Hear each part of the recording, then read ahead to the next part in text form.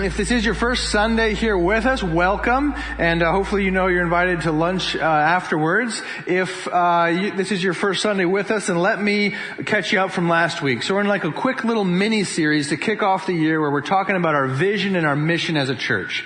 There's a little pamphlet in the pew in front of you that walks you through what we're calling 2022, the year of mission. And so last week we talked about how that mission flows out of our vision statement. So our vision as a church is we want to be people that receive God's grace. So we see God's grace just pouring out on us in our lives, fundamentally through the gospel, but also through all of creation, through the relationships in this room, our jobs, everything in life is a gift from God. So as we receive His grace, we respond with worship.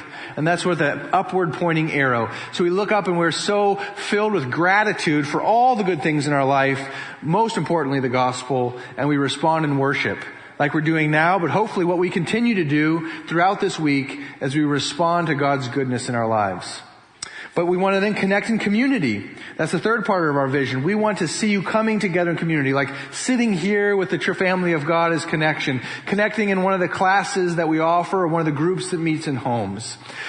But we don't want to just leave it there. And if you've been around Christianity long enough, then you might have noticed this. But sometimes churches can unintentionally become kind of like country clubs. Because we all come together, we all value the same things, and we really enjoy one another, and we participate in services like that make us feel good, and we connect with other like-minded people, and then sometimes churches can stall out right there. And the year of mission is us saying emphatically, we do not want that to be something that happens at Northgate Church. We want to be people that receive His grace, respond in worship, connect in community. Why? So that we will go out on mission. Because before Jesus ascended up into heaven, He told us that we have a mission to carry out here on this earth. That there's a lot of people that are lost, a lot of people that are blind, a lot of people that need to know that God loves them and forgives them and wants them to have a flourishing life. But that comes through knowing Jesus and trusting in Him. So that's our mission. When we talk about our mission at Northgate Church, we use 4 words as well. We use the words engage, evangelize, establish, and equip.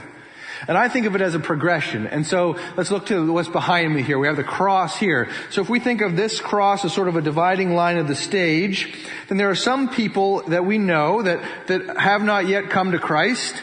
Those we need to engage and evangelize. There are others on this side that would say are Christians and we should establish them and equip them. And what we want all people to do on this progression is we all want everyone taking one step to the right. If we see Christ on the cross here, then off in the distant horizon there is Christ on the throne. And we all are moving towards glory, that great time when we can reunite with our Savior in heaven. So we're all taking steps to the right. But we know that there are people in our lives that are far from Jesus. We think of them as far over here on the spectrum. And what we need them to engage. We don't need to throw the Bible down on the table between us and preach at them. That's not engaging. We need to become their friend. We need to show interest in their lives. We need to make a genuine friendship, not a manipulative friendship, but genuinely build a bridge so that we can know this other human being and extend them God's love.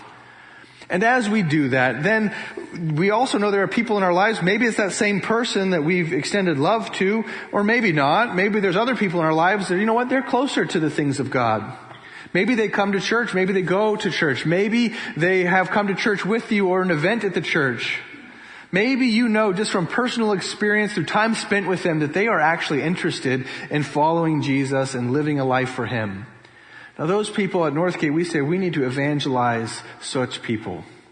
Now, evangelize has become sort of a word in 2022 pop culture Christianity. It's like, are we supposed to say that? I don't know that we're supposed to say that. If you look evangelize up in the dictionary, it means to seek to convert someone to Christianity. It's like, whoa, that's pretty strong. It is pretty strong. It is pretty blunt. But what we at Northgate have decided is, you know what? Let's not bait and switch here. Let's be straightforward. And I'll be straightforward with you and everybody online. Fundamentally, what I think the most important thing you could do in your life is make a decision to trust in Jesus as your Lord and Savior and convert to Christianity. And that's our mission. Our mission is to help people convert to Christianity. Let's not pretend like that's not what we're here to do. That's what we are here to do. We want to see people convert to Christianity because that's how you will find the most flourishing life possible. That's how you will not go to hell, but rather go to heaven. And so yes, we want to evangelize. Now, how we evangelize, that's an important conversation, isn't it? We don't want to throw the Bible down and preach at people, do we? We want to be engaging, and we want to be people that are loving and kind-hearted and respectful. But fundamentally, we do believe, and I've told people this, looked at them eye to eye and said, fundamentally, I want you to be a Christian. I'll be your friend no matter what decision you make. But I'll be honest enough to tell you that I want you to follow Jesus and trust in Him. Once people make that decision and they begin to follow Jesus, then they enter over here. Now we're saying, okay, we're going to establish and equip these people. We're going to establish them in this newfound faith. We'll offer courses and groups and spaces where they can come and grow. And as they do, then what we're going to realize is, okay, now these people need to be equipped, because there's a whole bunch of people that were in their life and are in their life that now can be engaged and evangelized and established and equipped. And so we go back and we do the same. That's the mission statement of our church. What I want to do this Sunday is talk about engaging and evangelizing, and what I want to do next Sunday is talk about establishing and equipping. So for this Sunday, we're looking at Jesus and how He engaged and evangelized, particularly in the Gospel of John. So the Gospel of John is John. He's a disciple of Jesus. It's his account of what happened as he followed Jesus as one of the 12 disciples. John can be confusing in your Bibles because there is the Gospel of John, and then there is also 1st, 2nd, and 3rd John in the backs of your Bibles. But if you would like to follow along this morning, the whole time will be in the Gospel of John. So if you find it in your pew Bible, if you find it in your phone, you'll be able to keep track with me all through the morning if you can just find the Gospel according to John. As I taught about engaging and evangelizing, I look to a journal that I keep. I journal through the Bible. I use a method called SOAP. It stands for SOAP, Scripture, Observation, Application, and Prayer. So as I journal through the Bible, I look for things that I can make observations about. As I make an observation, then I try and turn that into an application for my life, and then I write out a prayer. Now, I do that in partnership with a number of guys in our church. So there are a number of guys in our church that we meet together on Wednesday mornings at 6:45 in the fellowship hall downstairs. And you're invited to come to that too. It's not a closed group. You're welcome to come. Just send me a text, an email, call, whatever, and we'll bring you at the table. As we've been going through the Gospel of John together on Wednesday mornings, we all sit around the table with our journals to share what we saw in the previous week. This is like a works cited to open the sermon. If I share something this morning and you're one of those guys and you're like, hey, that was my thought. Here you go. Here's credit. I don't make notes next to who says what. Also, if you're offended by something in the sermon, I can forward you the contact list of the men in my group. Because it was probably one of their ideas. Okay. John, if you found the Gospel of John, let's look at how Jesus engages with people in the Gospel of John, starting in John chapter 1. So as John writes his Gospel, right away, he jumps right into Jesus recruiting his 12 disciples. We don't have the birth account in John's Gospel of Jesus. He just dives right in. So by verse 38, Jesus is recruiting his 12 disciples. So this is what happens in verse 38. Jesus looks behind him and he sees these two guys following him. So Jesus turns to these two guys that are following him and he says, what is it that you seek? And the two guys respond and they say, well, where are you staying? And this is where I'll pick up the account and begin to read it. Is in verse 38. What are you seeking? Jesus says. And they says, where are you staying? And then Jesus' response in verse 39. Come and you will see.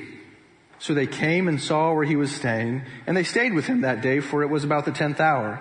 Now one of the two who heard John speak and followed Jesus was Andrew, Simon Peter's brother. He first found his own brother Simon and said to him, we have found the Messiah, which means Christ. And he brought him to Jesus, and Jesus looked at him and said, you are Simon the son of John. You shall be called Cephas, which means Peter. The next day Jesus decided to go to Galilee, and he found Philip and said to him, follow me. Now Philip was from Bethsaida, the city of Andrew and Peter. And Philip found Nathanael and said to him, we have found him of whom Moses and the law and the prophets wrote, Jesus of Nazareth, the son of Joseph. Nathanael said to him, can anything good come out of Nazareth? And Philip said to him, come and see. Come and see. What I want to see in this passage, quite simply, is you have the same invitation that Philip extends to Nathanael. You're curious about Jesus? Can anything good come out of Nazareth? Come and see. It's just sometimes the simple things in Scripture, sometimes we just miss because we just blow right on by to check off our reading plan. But this is so simple. It is simply an invitation to come and see. Sometimes we skip it in Scripture, and sometimes we skip it in our lives. Sometimes we think to ourselves, oh, well, this person I know that they're not ready. I shouldn't invite them. They'll say no. I know what they'll say. They'll say no. I'm not going to invite them. But you haven't invited them, so you don't know what they're going to say, do you? Sometimes we think, oh, well, they might think I'm weird, or they might think I'm a Jesus freak, so I'm not going to invite them. We think they don't want me to invite them. Somebody said something to me once, it's always stuck in my mind, and that is this. I was sort of debating whether or not I should invite somebody to this event, and this person turned to me and said, Matt, everybody likes to be invited to a party. Everybody likes that. It means that's you saying, I like you and I want to spend time with you. Everybody likes to be invited to a party. Generally speaking, some of you, your parties are, everybody likes to be invited to a party. And so we should be eagerly inviting people with a simple invitation to come and see Jesus. I also think, we skip it because we're afraid. But there are other times where we ask too much, I think. So there's somebody in our life and we want to say, hey, come, you need Jesus. Come on. You need to come and obey Jesus. Look at what Jesus didn't say. I think this is important. Jesus did not, his invitation was not come and believe. Jesus did not say, come and believe. Jesus did not say, come and obey. Jesus did not say, come and join my church. Jesus did not say, come and agree with me. This is very important. His invitation of Jesus our Savior is simple. It's just come and see. Just come and see. Now, later in the story, later in the Gospel of John, Jesus will look people in the eye and say, you need to believe. And he'll look people in the eye and he'll say, you need to obey me. It is not that Jesus is unwilling to tell people to believe or invite them to obey. The point is simply this. There are times when Jesus wants to engage with someone and he says, you know what, based on where you are, here's the invitation. Just come and see. Just come and see. And so sometimes I think we might get ourselves in trouble when we're like, oh, come, you need to come and believe this.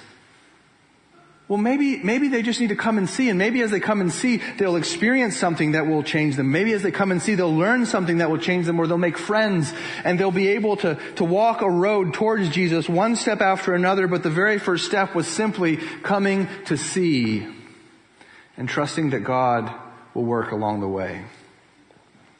I'll brag on my kids for just a second. They come to Awana, our Wednesday night kids program. And a few months ago, I had to change my Wednesday afternoon rhythms and leave my car parked in the parking lot to drive home and eat dinner. I took the 12-passenger church van, and then I would return to Awana at 6:30 p.m. with a 12-passenger church van of kids from my neighborhood. Why? Because my kids get it.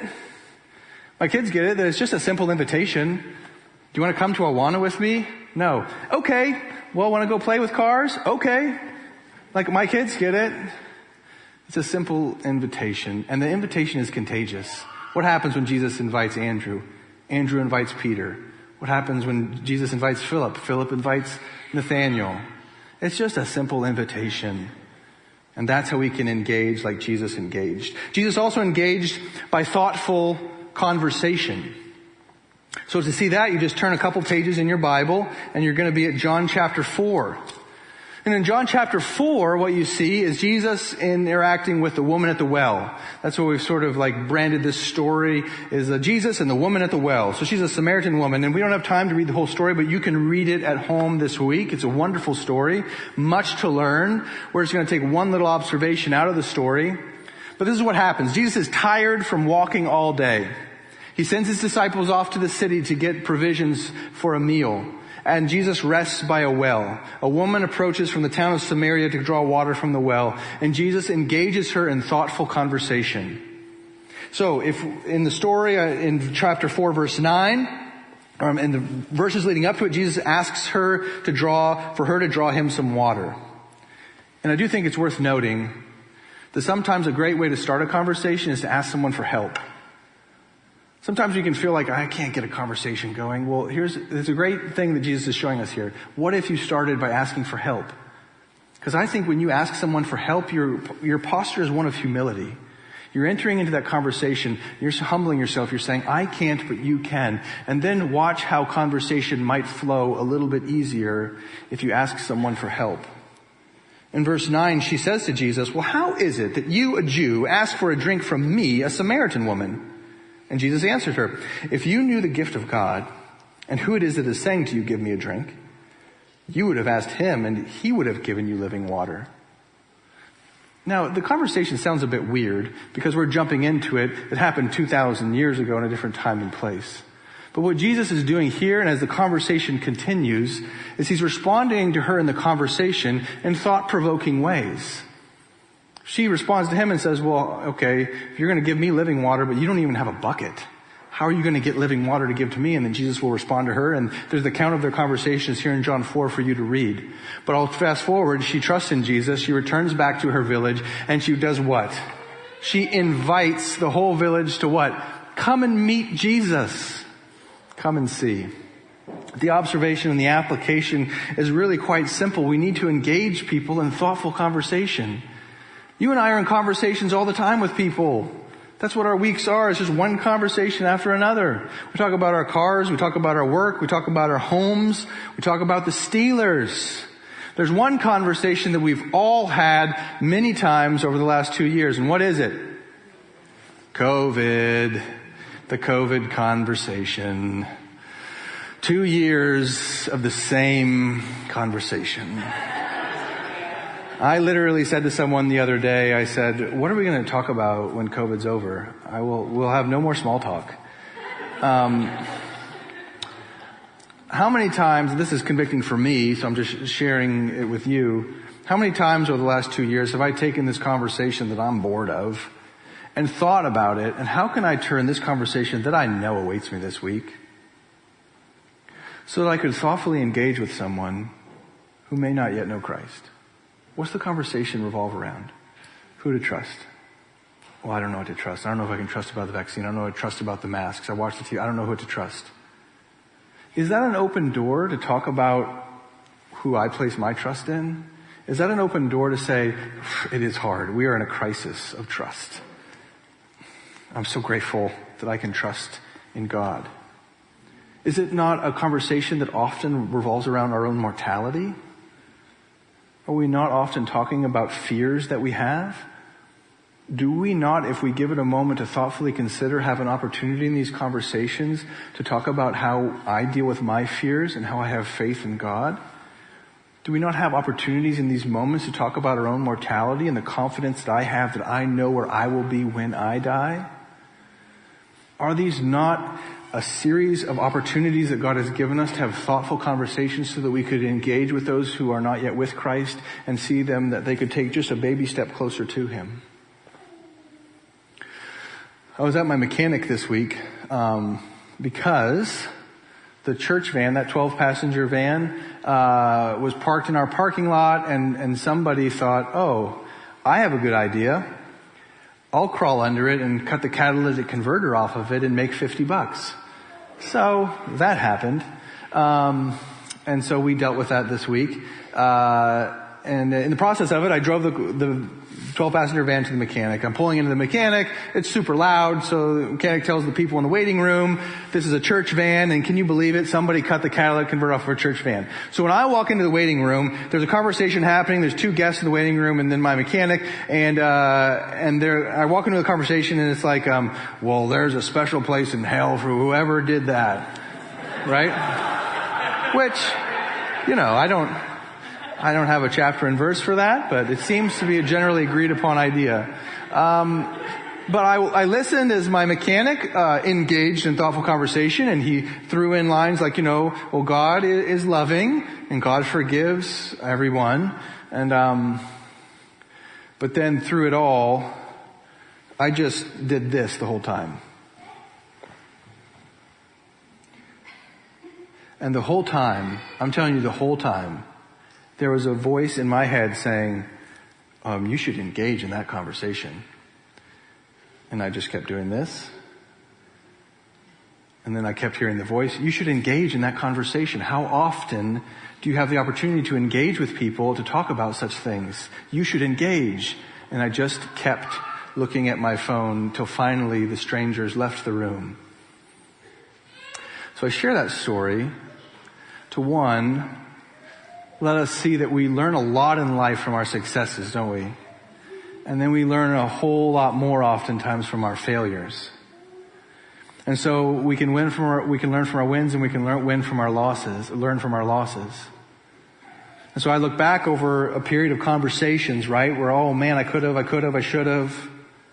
But fundamentally, you look back to our vision statement, fundamentally at Northgate Church, it all starts with God's grace. And God has already extended me His grace for that moment.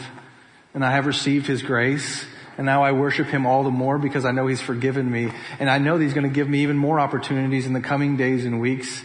And I hope that in those moments I can respond in better ways. But He is a God of grace. So I don't say those things. I don't challenge you to conversations to heap up guilt for all the ones you've missed. I say it because we can learn from those past moments.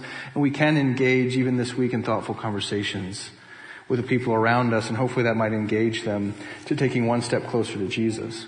Jesus also engages by meeting needs. So let me show you this quickly. In John chapter 5, so if you turn one more page in your Bibles to John chapter 5, here's an interesting story.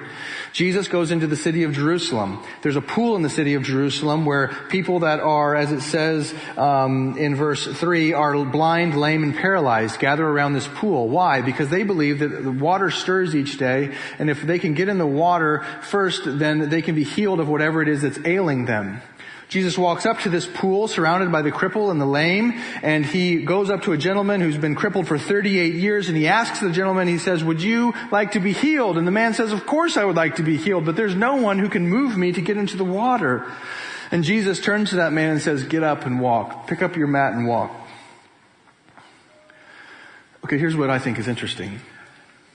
Jesus doesn't tell the man who he is. Jesus doesn't tell the man to trust in Him.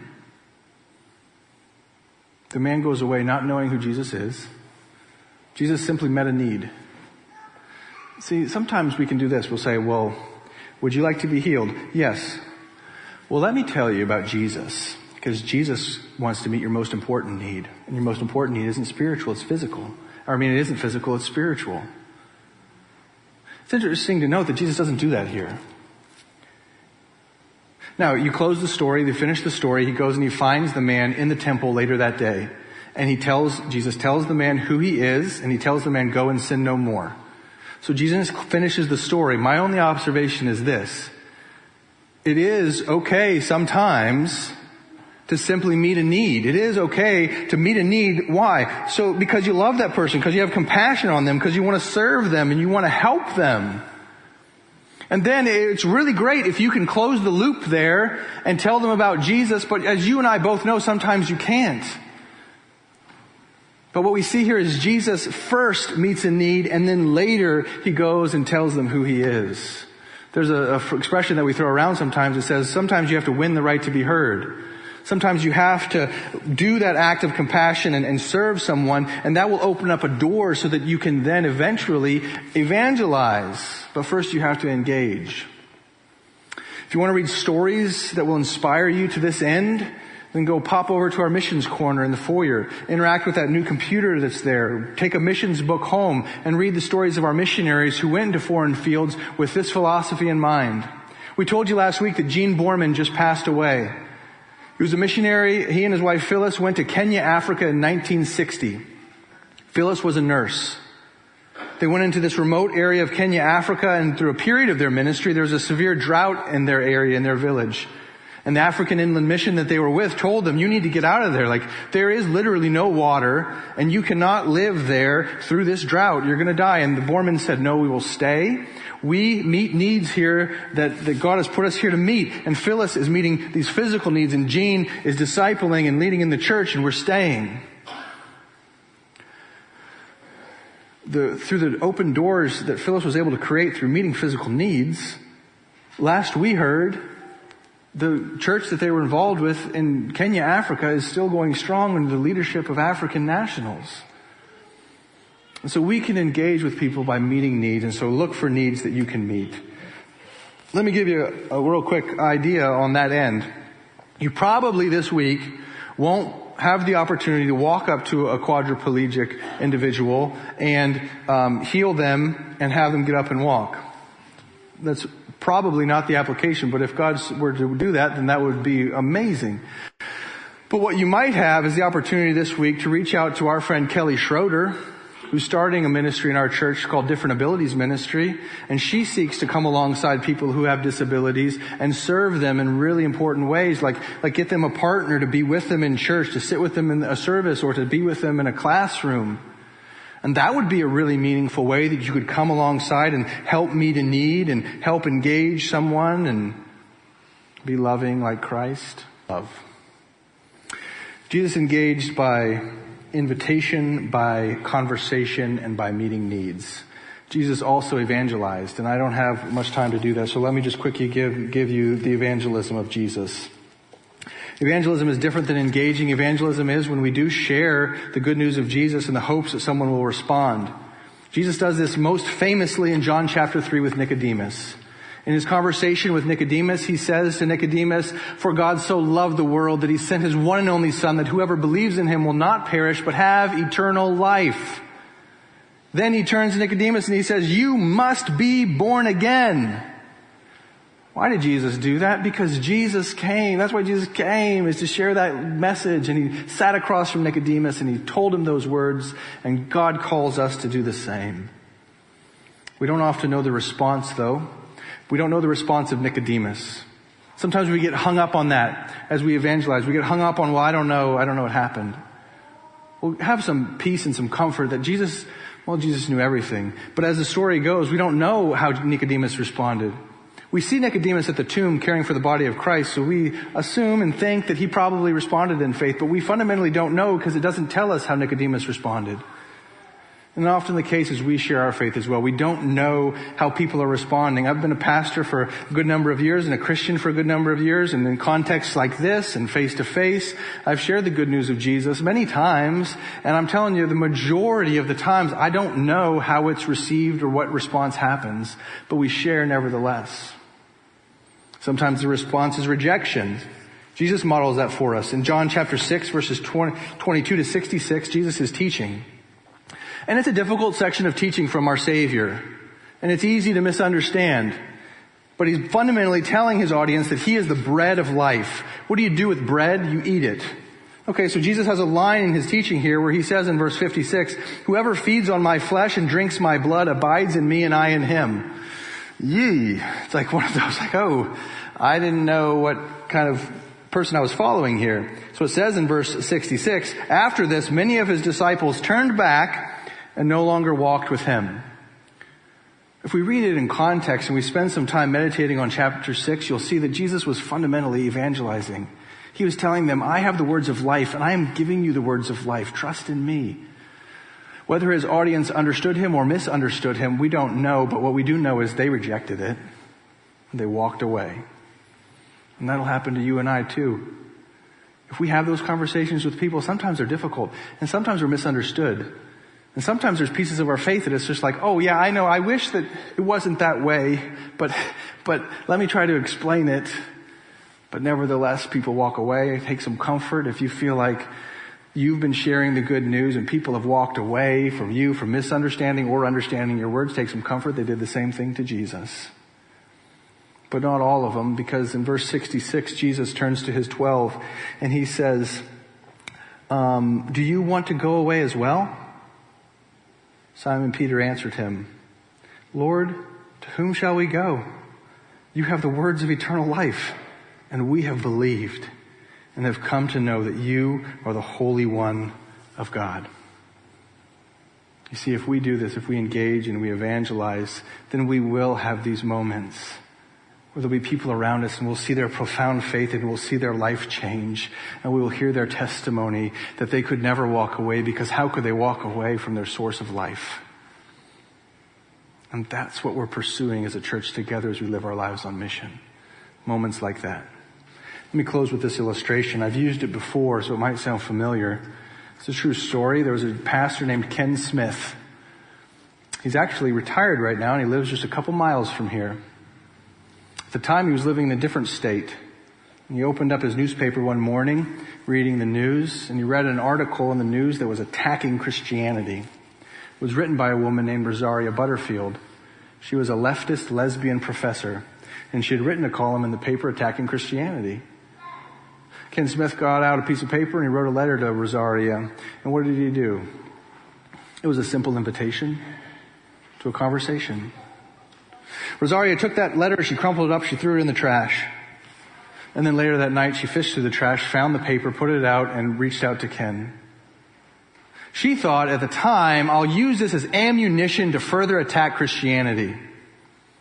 2 years later, Ken and his wife had become her friends. And they had shared many a meal together, they had exchanged books, and they had had long talks on sexuality and politics. And eventually, over time, Rosaria started to read the Bible. And eventually, over time, Rosaria started to feel some conviction for her sin. And eventually, over time, she found herself sitting in Ken Smith Church feeling very out of place.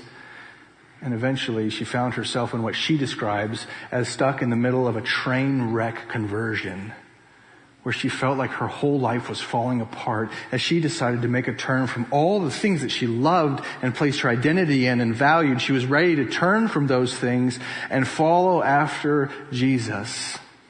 She said it felt like a train wreck, and yet she surrendered herself, repented of her sin, and to this day is following after Jesus, our Savior. And she has become an amazingly godly woman. She is a speaker that takes a speaking circuit across the nation and even around the world. She writes books. That's the vision that we're pursuing, that we would be people that engage through a simple invitation, that engage people in thoughtful conversation, that when the time is right, Ken and his wife evangelized Rosaria, and it seemed like she rejected, and it seemed like they couldn't tell how she was responding until finally one day God did what only God can do, and he opened the eyes of her heart, and she trusted him as her Lord and Savior. If we will do what God asks us to do, then we can trust that he'll respond as he sees fit. Let's pray together. Our Heavenly Father, we pray that you would help us in living out this mission. But God, I do want to pause and just pray for anybody that's here or watching online that might be like a Rosaria Butterfield at that moment. Maybe, God, there's somebody with us right now that feels like Rosaria, feels like they're interested, but they don't know what they should do. If you're with us and that is you, then I believe that God is pulling on your heart. He's calling you to come into his family. And you can simply admit your sin and trust in him as your Lord and Savior, that he died on the cross and rose from the dead, and in this moment commit to follow him as your King. I pray that that might be true in this moment for someone. For the rest of us, Lord, who are committed to following you, I pray that you would open our eyes in the coming hours and days and weeks to the opportunities you're giving us. God, give us the boldness to engage and evangelize as you lead. In Jesus' name we pray. Amen.